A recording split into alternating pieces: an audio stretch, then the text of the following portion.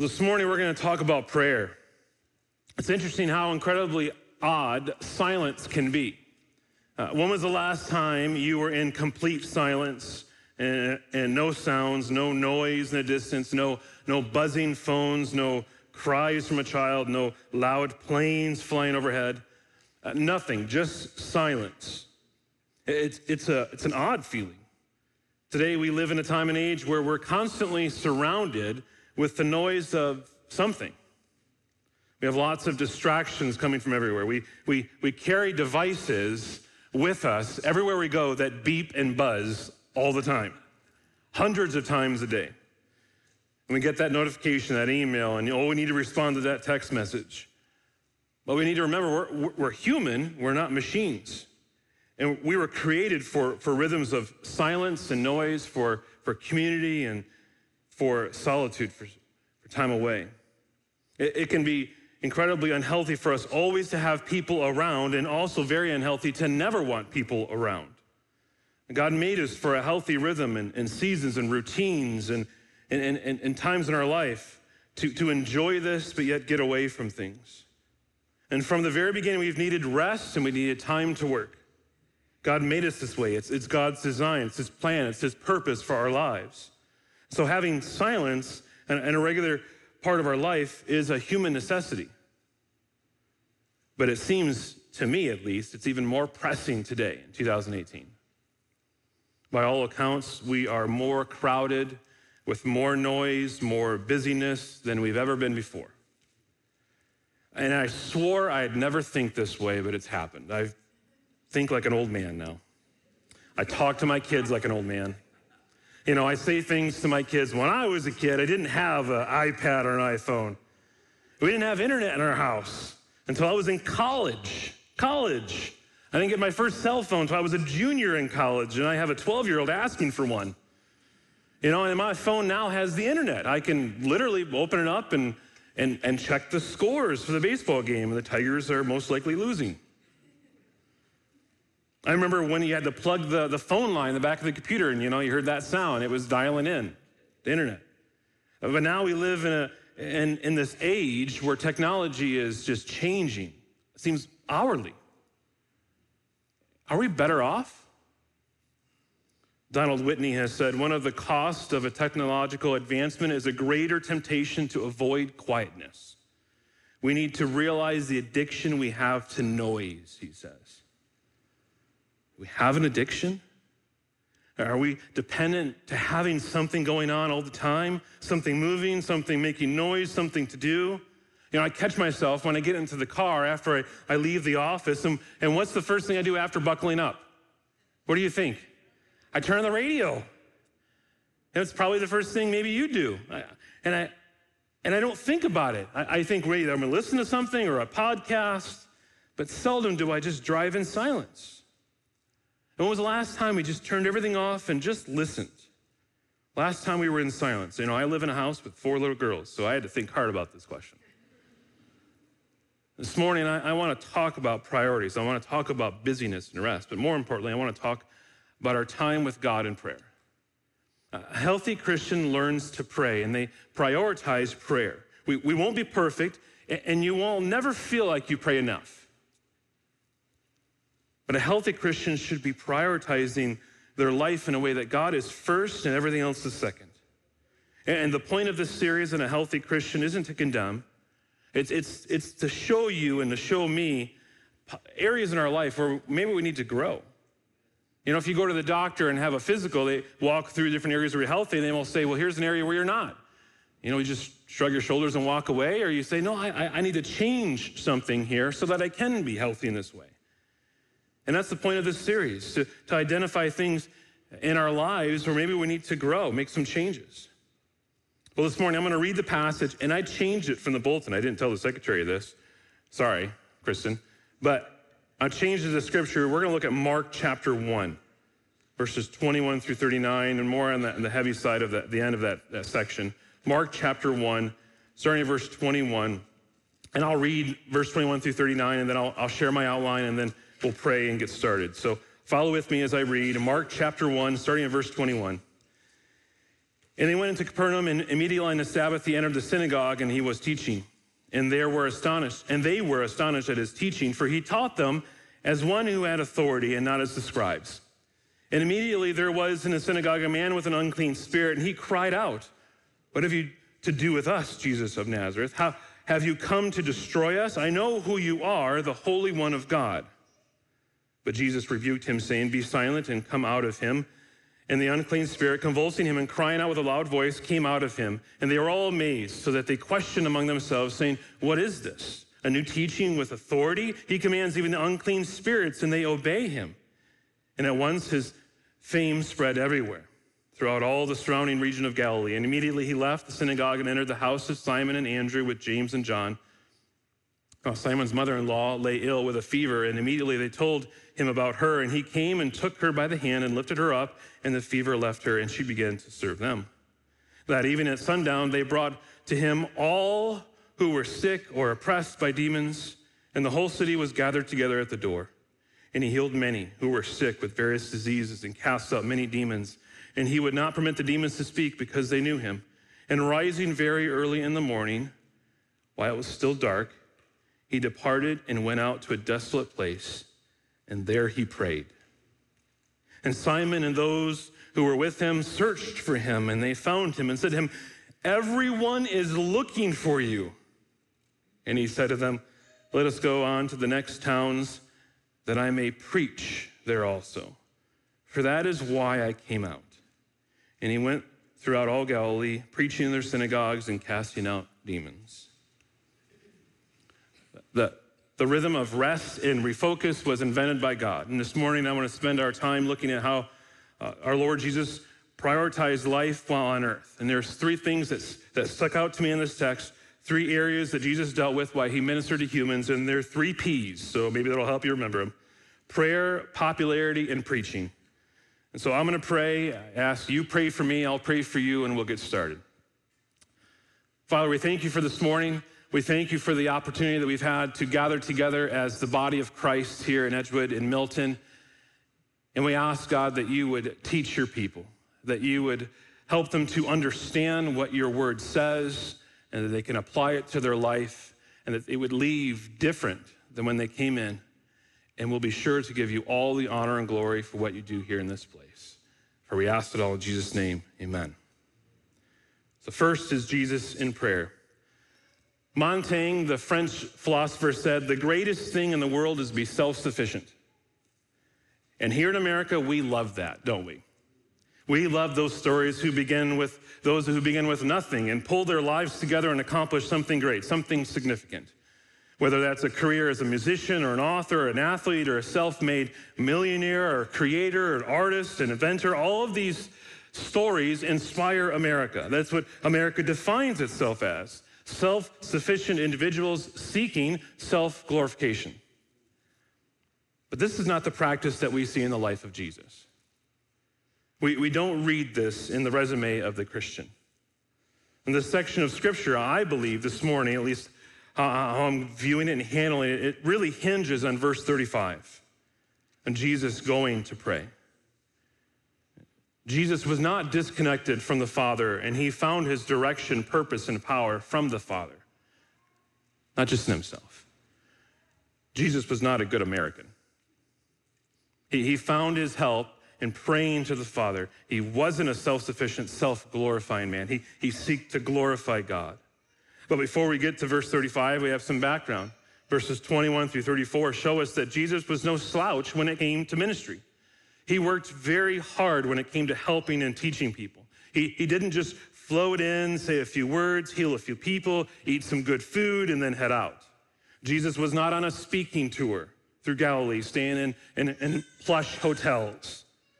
No, he was in the trenches with people, and he was with the people that he created, and he cared for them, and he worked hard to teach them and to heal them and to spend time with them. And he poured himself out every time he was with people. And when he approached a town, he would teach. He would open up the minds of those that were misunderstanding who God was and why they were here. Jesus would come in and preach something that they never quite understood. It's never always hobby horse issues for Jesus. No, he's there to preach their greatest need. He was there to challenge them. God was not created by humans. He's not the projection of your own desires. And I think how many still need to hear this today? You see, a Jesus that you create, a Jesus that is a projection of your own desires, can't contradict you. He obviously can't even challenge you. He can't help you. He can't convert you because you made him. And if you're going to have a Jesus who really helps you or changes you, it has to be a Jesus with his own reality, not one you created. And here in Mark's gospel, we have a firsthand account of who Jesus was and what Jesus taught. He wasn't a creation of the Pharisees and how they wanted to live. No, he came and he preached who God was and their need for him. And he worked hard. And Jesus was having a big impact on people. They were coming to hear him and to be ministered to. His plate was full. His time was occupied. He had plenty to do, and his hours were spent with people. And all the time, he couldn't move very far without having someone come and ask something of him. That was Jesus' life on earth. And when we come to verse 34 here in the text, it's the end of a very busy Saturday. And ministry is booming for Jesus. And there's verse 35, it says, "And rising very early in the morning, while it was still dark, he departed and went out to a desolate place, and there he prayed." Jesus' response to times of extreme busyness and incredible opportunities and overwhelming popularity and productivity was much different than ours. His response is different than most Americans who would experience this. Because when you and I experience something similar to what Jesus might have, an incredible popularity or astonishing productivity or opportunities for us, we then push out the solitude. We squeeze out prayer. We got to keep up with the demand, and prayer and silence then take a back seat. But the more busier that Jesus got, the more Jesus prayed. The more his popularity grew, the more ministry opportunities came, the more he stepped aside then to walk away and to spend time with his Father. And this is astonishing, isn't it? I mean, how counterculture is this today in America? Jesus obviously didn't have a very good PR person in his camp leading his schedule. Jesus, don't you understand how much momentum you have here in ministry? I mean, people are clamoring for you. Your stock is in the rise, Jesus. Now is the time to capitalize on it. Now is the time to write that book. It's going to be a bestseller. But the more his popularity grew, Jesus steps aside and he leaves it to pray. When did he pray? Mark says, rising very early in the morning while it was still dark. Even after a very draining day, Jesus doesn't take a day off. It's early, it says. Mark tells us twice, very early, while it was still dark. It was sometime between 3 a.m. and 6 a.m. on Sunday morning, and Jesus has had enough sleep, and he rises. He's awake to spend time with his Father. And he needed this time, an uninterrupted time with his Father. And where did he go? Mark says he departed and went out to a desolate place. Jesus leaves the hub of activity, even though I'm sure things had died down since last evening. But he departs and he finds a desolate place. It's the wilderness. He goes out into the wilderness where no one else is and he prays. He got out of town. He left the action. He knows where he's going, even though it's dark. And he finds a way out of the chaos. He remembers all that transpired yesterday, the healings, the teaching, the people who are in great need. And he leaves this for now to find a quiet place where he can spend time with just himself and his Father. Just like Elijah, who went to Mount Horeb, where he heard the whisper of God, and Habakkuk, who stood watch to see where the Lord would tell him, or even Paul, as we learn in Galatians 1, who leaves after he's converted to spend time with God. Jesus here leaves the busyness of Galilee to spend time, dedicated time by himself with God the Father. According to Jonathan Edwards, this was key to living in obedience to God, and he saw this firsthand with his wife, Sarah. He wrote, "She cares to meditate on him. She loves to be alone, walking in the fields and groves, and seems to have someone invisible always conversing with her. And Jesus leaves the busy to be alone with his Father. And why did he get up early and leave? Mark says simply, there he prayed. Such simplicity and yet such depth in those words. Jesus got up early, left the house where he was staying, traveling to an unoccupied area to pray. And a certain amount of detachment is necessary when we pray. It's helpful, especially the more public your ministry is. And Jesus, knowing this, leaves the people and goes with this singular focus to spend time with God the Father. And why would Jesus need to pray? Well, there's many reasons. Let me just have a few. Jesus would spend time with the Father because others needed prayer. There are many times in the Gospels where we read of Jesus praying for others. Specifically, one I think of is John 17. He says, I do not ask for these only, but also for those who will believe in me through their word, that they may all be one, just as you, Father, are in me and I in you, that they also may be in us, so that the world may believe that you have sent me. Jesus prayed for his disciples, and friends, he prayed for you. Did you catch that in the text? If you're a Christian here this morning, Jesus was praying for you. That we'd be unified as the body of Christ, and that others would see this and come to believe in him. Jesus also prays to do the will of God. He knows that he needs the help of the Father. And you need to understand that Jesus is not a superhero here. It's not healthy for us to look at him in that way. He shows us his humanity, his dependence upon the Father. And he goes to the Father and relies on him. And Jesus prays as an act of submission to the Father. In John 4:34, he says, Jesus said to them, my food is to do the will of him who sent me and to accomplish his work. Jesus hadn't come to accomplish his own life plan. He came to the submission of the Father. And throughout the Gospels, we read of Jesus praying to the Father to understand and accomplish his will. And Jesus prays to bring focus on what he's to do. And we'll take a look at this in the second point of popularity, but Jesus came before the Father in prayer to strengthen his focus.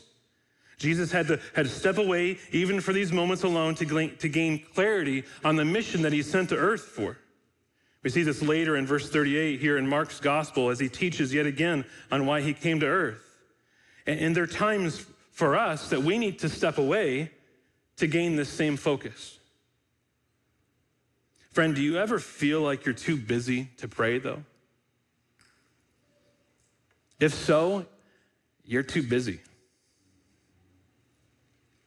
Jesus had a lot to do in ministry, and yet he took time away to spend with the Father. Perhaps you feel you don't need to pray. And friend, may I be so bold to say you're wrong? If you and I, who are flawed, weak people, and he, the Son of God, and if he thought he needs more prayer, the busier God, how much more do we need it? But maybe you've come to a point in your life where things are incredibly productive. Many opportunities, and you're busy, a good kind of busy. People are interacting with you, and you're able to help them and teach them and encourage them. You're accomplishing so much for God's kingdom, and so then you squeeze out prayer. Or maybe you're making some more money, and that's great because you think, if I can work more and make more money, therefore I can give more to others in need, in the church, in my community. Big things are happening, and you say, I'm very productive for the kingdom of God, and then you squeeze out prayer. But friends, think about this. Jesus is standing in the middle of the greatest opportunity that was literally going to change the world. I mean, his opportunities right now were going to change the course of history. And he believes that prayer was too important to let it get squeezed out. And he steps away to pray. And if Jesus thinks it's that important, if it's that big of priority for our life, if he increases his prayer when busyness increases, then where do we get off living the way that we live? What right do we have to push prayer to the fringes of our life? Friends, we need to see prayer as the And it's the same light in the same way that Jesus does, the same priority that Jesus sees it. Nothing else is more important. Nothing else can push it to the side. Nothing else is a higher priority, not even changing the world forever.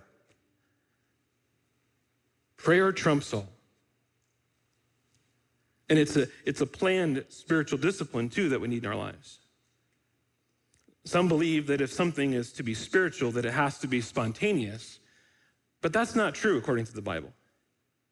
We need to plan to pray. We need to schedule. We need to discipline ourselves. Otherwise, we won't do it. And we need to plan if we're going to be faithful to the task of talking with our Father. Proverbs 25:28 says, "A man without self-control is like a city broken into and left without walls." And if you don't have any discipline about your spiritual life, then you are letting whatever comes along your life to dictate your life. Not obedience to God's word. Jesus worked hard at his relationship with the Father. And so can we do any less? And friends, there are no appointments necessary for God. You come as you will. Think about that. You can come to the Father at any time. You can do it right now during the sermon. I mean, we have a much tougher time trying to get our schedules together with friends, right? You desire to get together with friends and things just don't work out and you're working so hard. It's never that case with God. If you need to talk with God, he's always there and he's always listening. And he invites us all the time. And what a great God we serve, our Creator God, who beckons to us to come to him in prayer. And we can't abandon this. And my prayer for you and for myself is that we would grow in our time with the Father this week. If you're married, I want to encourage you to sit down with your spouse and decide when you're going to pray this week, every day. It doesn't have to be early in the morning. Don't fixate on that part of the text. It's the consistent time to spend with the Father. And ask your spouse to help you by making sure your time is uninterrupted and that you do the same for them. If you're single here, find a friend this morning and call them and discuss a way that you can help each other grow in this, to hold each other accountable. You would spend time in prayer every week, every day. And friends, this is too important for us to lay aside, to squeeze out. And we need to follow the example of Jesus here and set aside time to pray. So that's my first point. Second, Jesus and popularity. We can be so distracted with what other people think that it begins to affect then how we live. And we live in a world where there are polls or discussion on a regular basis on what's popular in our culture, what is necessary. And we begin to think that what is popular is then normal. What we think is normal is now right. And we get so fixated on what others think of us that our decisions begin to then affect what we do and why we do it. Our families even can have a strong pull on how we live our lives, and ultimately we can fall prey to what is popular. And for some, this is a strong motivation, how you live. Popularity is very powerful. And all you need to do to find out if it's true is just get on social media. Right? Just for a few moments, you can see firsthand the intoxicating power of popularity. How many friends do you have on Facebook? How many followers do you have on Instagram? How many likes did you get on that last photo? Any comments? Popularity can fuel our need to be loved and fuel our motivations for life. But friends, have you ever noticed that you are about as popular as what the other person thinks that they can get out of you? And this is true here in our text. Jesus was a very popular man. We see it in this passage here in Mark 1 that Jesus quickly had a following. Verse 36, and Simon and those who were with him searched for him. And they found him and said to everyone, get this, everyone is looking for you. Jesus, you're popular. Everyone's looking for you. And Jesus is out by himself praying. By the time the disciples wake up, they realize Jesus isn't there, and they go searching for him. It's probably hours by now because the day would have been begun at sunrise. And Jesus is off hiding away, talking with the Father. But the disciples have a different agenda. They realize that Jesus is popular, but they haven't realized the importance of prayer. And now they're trying to manage the popularity of Jesus. In Luke's gospel, it says that others were looking for him too. It wasn't just the disciples, but the masses, the crowds are searching for him. They want Jesus. And I'm guessing, because the disciples are like us, that they probably had this proud, newfound popularity of Jesus now affected them. Like, now they're popular. And they think maybe, man, we bet on the right guy. Whew, I'm with Jesus, and look how popular he is. I picked the winner. I mean, they love this guy, and I love this guy, and I get to spend the most time with him. And the more popular Jesus gets, the more popular they get. They have the inside track with Jesus. Others might have been envious of the close relationship that he had with them. They want to be like them. I can imagine this being huge for their egos. Jesus doesn't think the same way about this, though. And Jesus didn't become popular because of antics. No, his popularity was the best kind. He preached the truth. He healed people who were in great need. And he was there for people. Jesus didn't care about being popular, but he knew it would happen. When more and more people are being healed, the word would pass on and others would come, and the word had gotten out, because it says in verse 33, and the whole city was gathered together at the door. Now, Mark is obviously speaking in generalities, but you get the point, what he's saying here.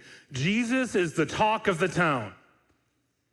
Everyone has heard of Jesus, and they've come. And be honest, friends, if you had been there, you might have responded the same way, right? And he healed many who were sick of various diseases and cast out many demons. People are getting healed and demons are getting cast out. I mean, this would have most definitely aroused the interest of everyone, right? If they had Twitter, it would have been blowing up then, right? Hashtag Jesus is healing, right? They would have wanted to find where Jesus is at. What is he going to do next? Everyone would have been down there. Everyone looking for Jesus because their great aunt is sick. I need to bring her to Jesus. And the word would have spread fast. What will Jesus do next? Did you hear what he said? Did you see what he did? But what's Jesus' response to all these people clamoring for him? Would he be swayed by this powerful draw of popularity and adoration? Would he now listen to those that are saying, Jesus, you need to be here. You need to do this next? I mean, the disciples are hoping so. They saw this as a gold mine.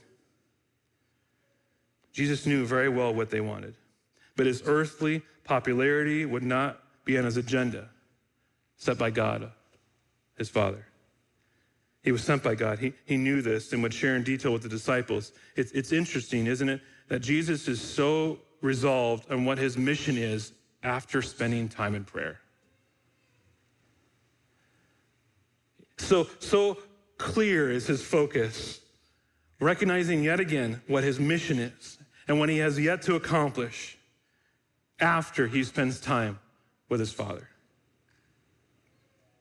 The more time he spent with God, the more clearer things became, and the more resolved Jesus was to accomplish the will of his Father. Can we learn something from this? Is it possible we don't know what to do next in our life because we're not spending enough time in prayer? We're just trying to figure it out on our own. And what's our response towards popularity? We can too easily be swayed by what others think of us. Where do we find our mission for life? Where do we find our purpose? Is it in the world and what others think? Or is it with God and his word? And the only way to understand and to follow through is to read his word and to spend time with God. We need to have the same response to popularity and pressure as Jesus does here. We live in a culture that seeks to sway people to their own agenda, whether that's through political power or clever words or through the pressure of friends and family with their guilt-laden words to guide us to their side. We cannot be people who are swayed by the popularity of this world. We need to find our depth and our strength, not in people, but in God and his word. And the only way to do this is to step away from that, to turn that off, and to spend time with him and to read his word. It doesn't sound too complicated, friends, but this will be revolutionary to your life. Charles Spurgeon said, "Let us prefer to be found among the useful and lowly rather than among the self-conceited and useless. God will not greatly bless us if we grow great. We may soon become too big to be used. The Lord who does it will not use those who are great and strong and mighty in their own esteem. When the Lord finds his servants lowly like the Lord Jesus Christ, then they shall be used. And friends, get this. He says, pride is the death of all true spiritual usefulness. It's true. What will our church do in the age of popularity? When the pressures come from the outside in, trying so desperately to dictate what we should do, how we should think, and friends, it's coming, what we should preach. The world will close in and say, you can't preach that. What will we do? Are we willing to be looked on by the world as fools? If you're not praying, how will you know what to do? If our leaders and our pastors and elders and deacons aren't spending time in prayer, how will we know how to handle these situations? If you, the congregation, are not spending time in prayer, how will you know what to do to encourage us? Paul wrote in 1 Corinthians 1:18, for the word of the cross is folly to those who are perishing, but to those who are being saved is the power of God. We will be looked at as fools for the sake of the gospel. And is our church ready for that? And the only way to know is if we're spending time with God. I desire strongly, and I know many of you do, that this church would grow. And I don't mean numerically. I mean spiritually. You want to help prepare this local church for suffering, for growth? You need to pray for one another. I'm serious here. You take your membership directory. We have an app even, if you don't want to use paper. We'll print it out. And you take that and you pray through it. You start with the letter A this week and you pray for every person with a last name that starts with A. You may not know them, just pray for them. Pray that they would be strengthened in God's word, that they would be spending time with him. That's what will strengthen our church. That's what will allow us to combat the popularity this world will put on us. And in an age where you can spend endless hours on your smartphone playing a mindless game or on social media, we need to put it away. We need to try to discipline ourselves to not look at it in the morning until we spend time with God in prayer. And I pray that we won't be Christians who are swayed by popularity, but that we'd find our purpose in God and God alone. And this happens when we pray, when we step aside and we spend time with our Father. And so we've seen first, Jesus praying, second, Jesus with popularity, and third, Jesus in preaching. Although Jesus is seen here in Mark chapter 1 healing people, he came as a prophet, as a preacher in verse 38. And he says, let us go on to the next towns that I may preach there also, for that is why I came out. He came as a preacher. That's why he came, so he can preach. And even as he stood trial before Pilate, he attested to the fact that he came to bear witness of the truth. He came to preach. And then here in Mark's gospel, he prays and he goes on to preach. It's natural, it's normal. He prays, then preaches. And people today need to hear preaching. People need to know the truth. They need to know that Jesus is different. There are many in our world today that do not believe Jesus is any different than any other religious leader. And they ask, what makes Jesus different? Aren't all religious leaders basically the same? Jesus, Buddha, Muhammad, a guru, aren't they the same? And the scriptures say no. They're not the same. Jesus Christ is far superior. I should have got a louder amen than that. He is far superior. Jesus Christ is the very Son of God. He is the truth and has come down to earth from heaven. Not only is Jesus different than every other kind of spiritual leader, his message is very different. People say, aren't all religions saying basically the same thing? Like the common opinion in our world today is that they're all the same because people don't want to face the message of Jesus Christ. They don't want to explore the truth claims of Jesus. And so they just assume that he's just one of the mix. And friends, just realize this. Most people don't reject the Bible because they believe it contradicts themselves. No, they reject the Bible because it contradicts them. We can't handle it. And they want to put Jesus on earthly terms. That's why in John's gospel it says, he who is of earth belongs to earth and speaks in an earthly way. Every other religious teacher comes from a vantage point of earth. And so at the very beginning, their message lacks power. Every false religion comes to the starting line the same way, whether Islam or Buddhism or Judaism or Roman Catholics, they say that they come to God, and the only way to do it is to be good. You have to somehow earn your way into heaven, the afterlife. But Jesus teaches something drastically different. Nicodemus came to him, and he thought he was good, and Jesus says, you must be born again.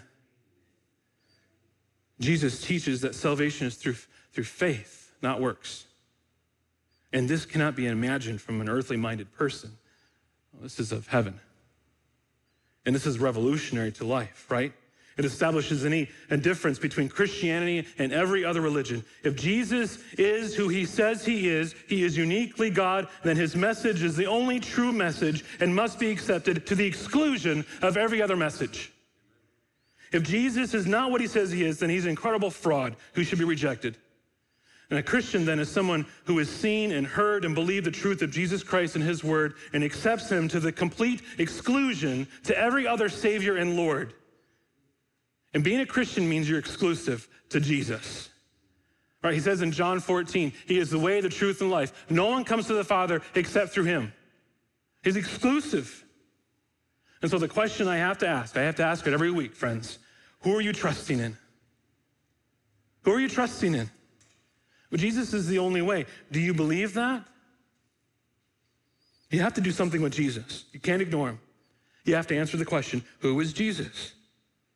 And if he's just some cool or clever teacher, then he's a fraud. He lied to people, deceived lots and lots of people. But if he's the Son of God and his words are true, you have to answer.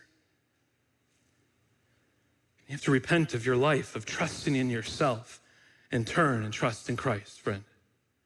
You turn away from your unbelief and turn to Christ.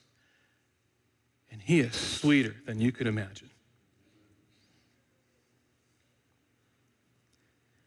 And his word is more sure than anything you will find on this earth. And for my Christian friends this morning, what are we to learn through this? We're here to share God's truth with those who we come in contact with. Man, I just was talking to a brother this morning who enjoying vacation camping and just loving the fact of opportunities just to share God with others and to pray with them. Talking about the Bible and saying, it was bubbling over just talking with him for a few minutes because he said, that's what I'm here for. And I'm like, praise the Lord, you're planting seeds. That's what he said. I'm planting seeds. God's garden's getting bigger. Like, well, that's why you're here. That's why you're still on earth. If God's plan was just to save you, he'd just take you up. But he left you here. And to care for others and to help people, but ultimately, you're here to share the truth of the gospel. And the gospel is to be first on our lips, first to our family and friends and our coworkers and our neighbors and strangers that we come in contact with. But that's why we're here, to preach. And what do we preach? We preach the gospel. And that's why it's important for you to come to church, to sit under the preaching of God's word. It's only a short amount of time for you to spend here each week in comparison to the hours that you spend outside of this place during the week. You come to sit under the teaching and preaching of God's word, to be fed and to be challenged, to grow and to take what you've received and to teach others. This is why the word is central to all that we do. You come each week and you hear the word of God and you sing the word of God and you pray the word of God and you read the word of God. All this is central to the life of the local church. And then when you are filled up every week, you go back out into the world and you preach in your way. You preach to those that you come in contact with. I had someone come to me a number of months ago and thank myself and the elders for the teaching in the core seminars and the preaching from the pulpit. And they said that they feel so beat up and worn out every week from the work that they do, and they're exhausted. And they come in the church and they said they feel filled up because they're worshiping with God's people, and they sit under the word, and it fills them up to go back out into the world for the next week and to be faithful for what God has called them to do. And the power on Sunday isn't in the preacher standing before you. Friends, there'll be another preacher after me, hopefully, as this church is here. I'm just an interim pastor, okay? Someone else will come, maybe taller, I don't know. He'll preach, and the power isn't in the preacher, it's in the word. And through the word, we learn and grow. And through the word, we learn priorities for life. And as a preacher, I need this. 2018, I get all sorts of books and conferences and brochures and magazines that come out every single week, and they're very good, but some are there to tell us what we should be doing for ministry. Many, I'm assuming, with good and genuine hearts to tell us what we should be doing. But you know what the ultimate priority is of the pastor? It's to preach the word in season, out of season. No matter what the position of the pastor, associate, youth, whatever you name it, your job is to preach the word, and when you're not doing your job, then you have failed to understand what your job is, to preach the word, to declare God's word. And this is what our pastors are to be about, our elders. They're here to preach the word, to love the saints, to pray. And this is what you need from a pastor. This is what you employ them to do. Not to get caught up with all the fads and popular things out today, but to preach the word, to love the people, to love God. And that will please God most on this earth. Friends, Jesus is our example this morning. He shows me, my heart has been challenged this week. He shows us the priority of ministry, and it begins and ends with prayer. Healthy Christians pray. One author, E. Stanley Jones, once described prayer as this. He said, prayer as a time exposure to God.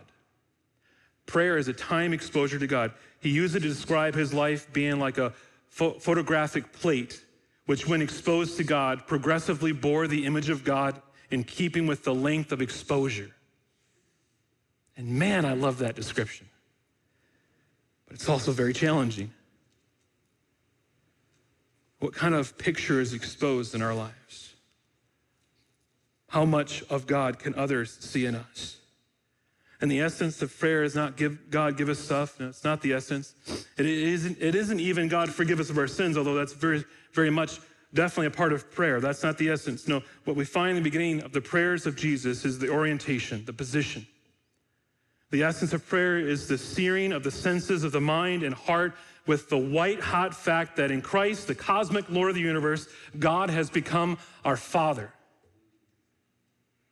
That's the essence. That's where we start. That's the center of our prayers, where they originate. That God is our now all-sufficient, all-loving Father. And that's the orientation of Jesus' prayer life. He goes back to this every day, and he centers on this, that God is his Father. And that's what gives him the joy to handle his ministry. It's what drives his life here on earth. It's not only what gives him power for ministry, but gives him the object of ministry and the purpose for ministry. Because he came not to be popular, but to point created beings, multitudes of others, to have the same fatherly relationship with God that he has. As a preacher, I'm a nobody who preaches about a somebody, right? And that's what you do. And prayer was the foundation of Jesus' life, and the purpose of prayer is not to get things from God, it's to get God. And to the degree you know the unconditional fatherly love of God, to the degree you, through prayer, orient your heart to that reality, you don't need human power or human approval or human comfort. Those things don't enslave you.